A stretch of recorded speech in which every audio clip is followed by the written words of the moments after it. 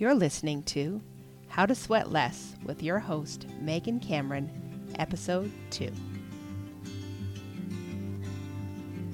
Welcome to How to Sweat Less, the podcast where we empower you with insight, inspiration, and humor on your journey to sweating less and loving yourself along the way.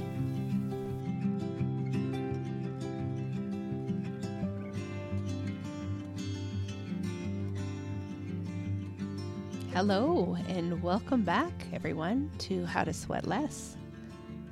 Thanks for joining me. Today, we're going to get into more of the thoughts and feelings around sweat and excessive sweating. And this is something that I'm sure is not talked about nearly as much as it could be, in my opinion, about sweat. And really, why would it be, right? In the world, we don't really discuss much about our thoughts and our feelings when it comes to anything. So why would sweating be any different?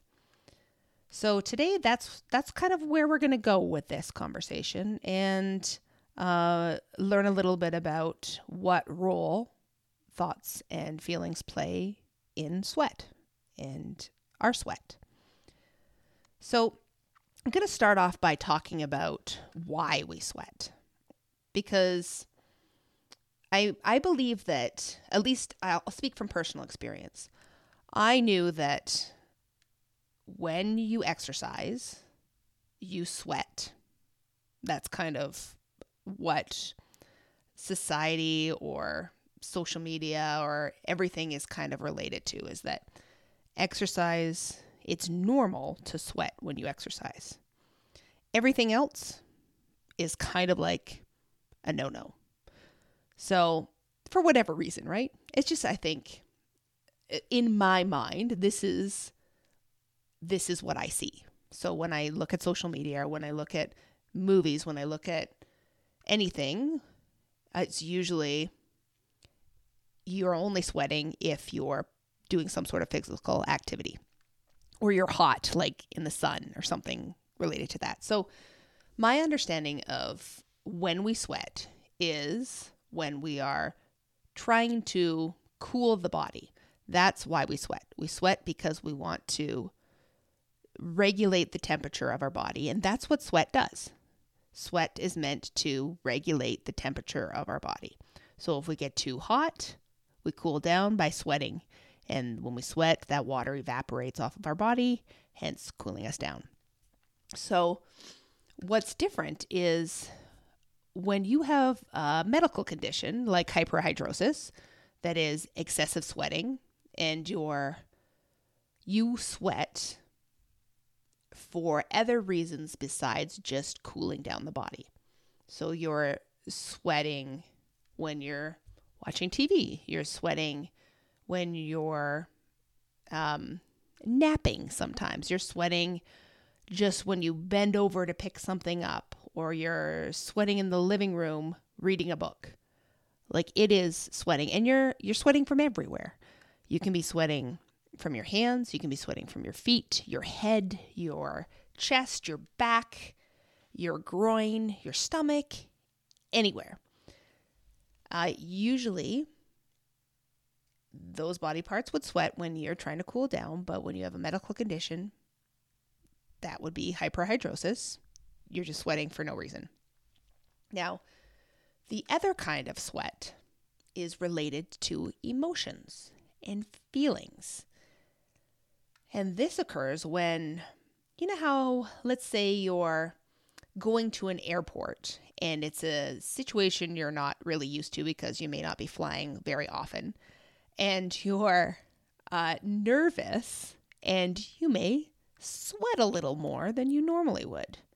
That is like emotional or like stress sweat, which happens to almost everybody. So you have the temperature regulation sweat, you have the hyperhidrosis medical related sweat, and then you also have emotional / like stress sweat. So 3 factors that can affect how often a person sweats and how much. So knowing this, it's really important to notice what's going on when you sweat. So for somebody like me who has sweat their entire life above the normal, so with a medical condition like hyperhidrosis, all I notice is sweating. I never notice, I never used to, I should say, before I discovered coaching. I never noticed why I was sweating or if it was related to other things besides sweat or medical reasons. It was just, here we go again, I'm sweating. So the important part of noticing when you sweat and why is it allows you to start taking control of the sweat as opposed to the sweat controlling you. And this is really important because you are taking back your power. And when you sweat a lot and you've grown up that way, you really feel like things are out of your control. You feel like you're a victim to sweat. And that may sound weird to some who don't have a sweating condition. But to people that do, like, you can relate to this because, yeah, like you wake up in the morning and the clothing that you choose is picked by what you're going to sweat in. The events that you go to is picked by how much you're going to sweat and how much you want to deal with people commenting or the shame and embarrassment that you may go through for people noticing how much you sweat. The careers that you pick, all of those things, we have really been victims or can be victims to our sweat. So knowing what type of sweat you are doing and why can give you back that power instead of allowing it to control you. So let me give you an example. If a person is sweating because they are nervous, then they are going to react differently in situations. They are going to maybe isolate and not go to a certain event because they're sweating and they're anxious. But another way that they could approach it is knowing ahead of time that they're going to be anxious and sweat a little bit more, and then knowing that they can acquire tools that allow them to sweat less. So sometimes even having this awareness can help you to seek out treatments for the hyperhidrosis aspect, the medical aspect, as well as preventing you from having these anxious, emotional sweating occur. So let's talk a little bit about how to prevent emotional sweat. And there's lots of programs out there that talk about working with the nervous system, for example.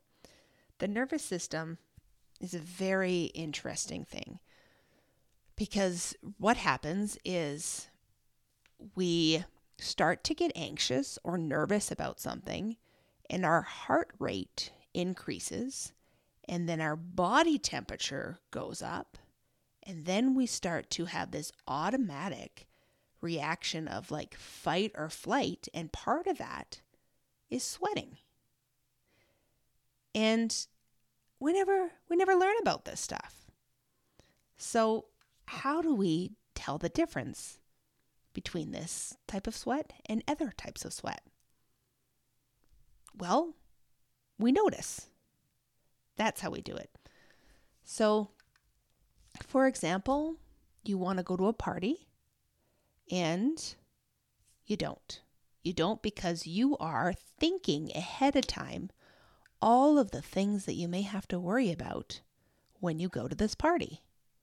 You're thinking about, like I said before, what you're going to wear, what people are going to think of you if you start to sweat, how are you going to get out of there, your exit strategy, and how are you going to explain yourself when the sweating gets out of control. So instead of managing that, we just kind of shut down, isolate, and become loners and lonely instead of learning how we can manage it. And there's tools. So that's part of why we sweat.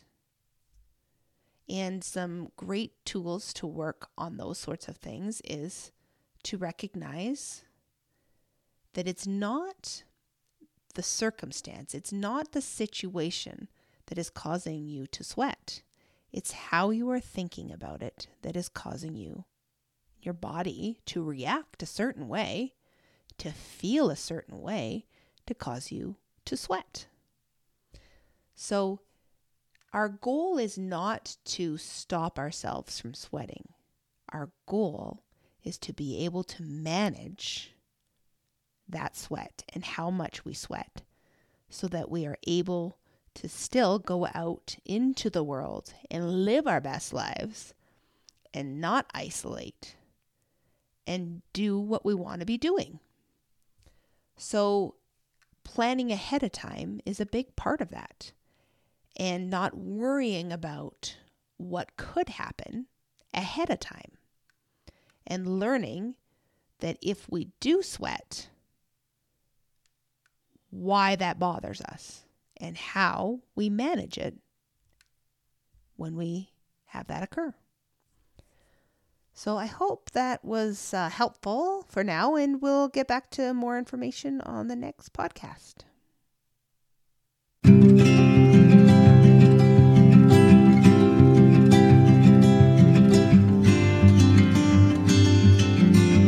Thank you for listening. If you've enjoyed this episode, head over to empoweredbysweat.com for more information about our coaching, community, and clothing.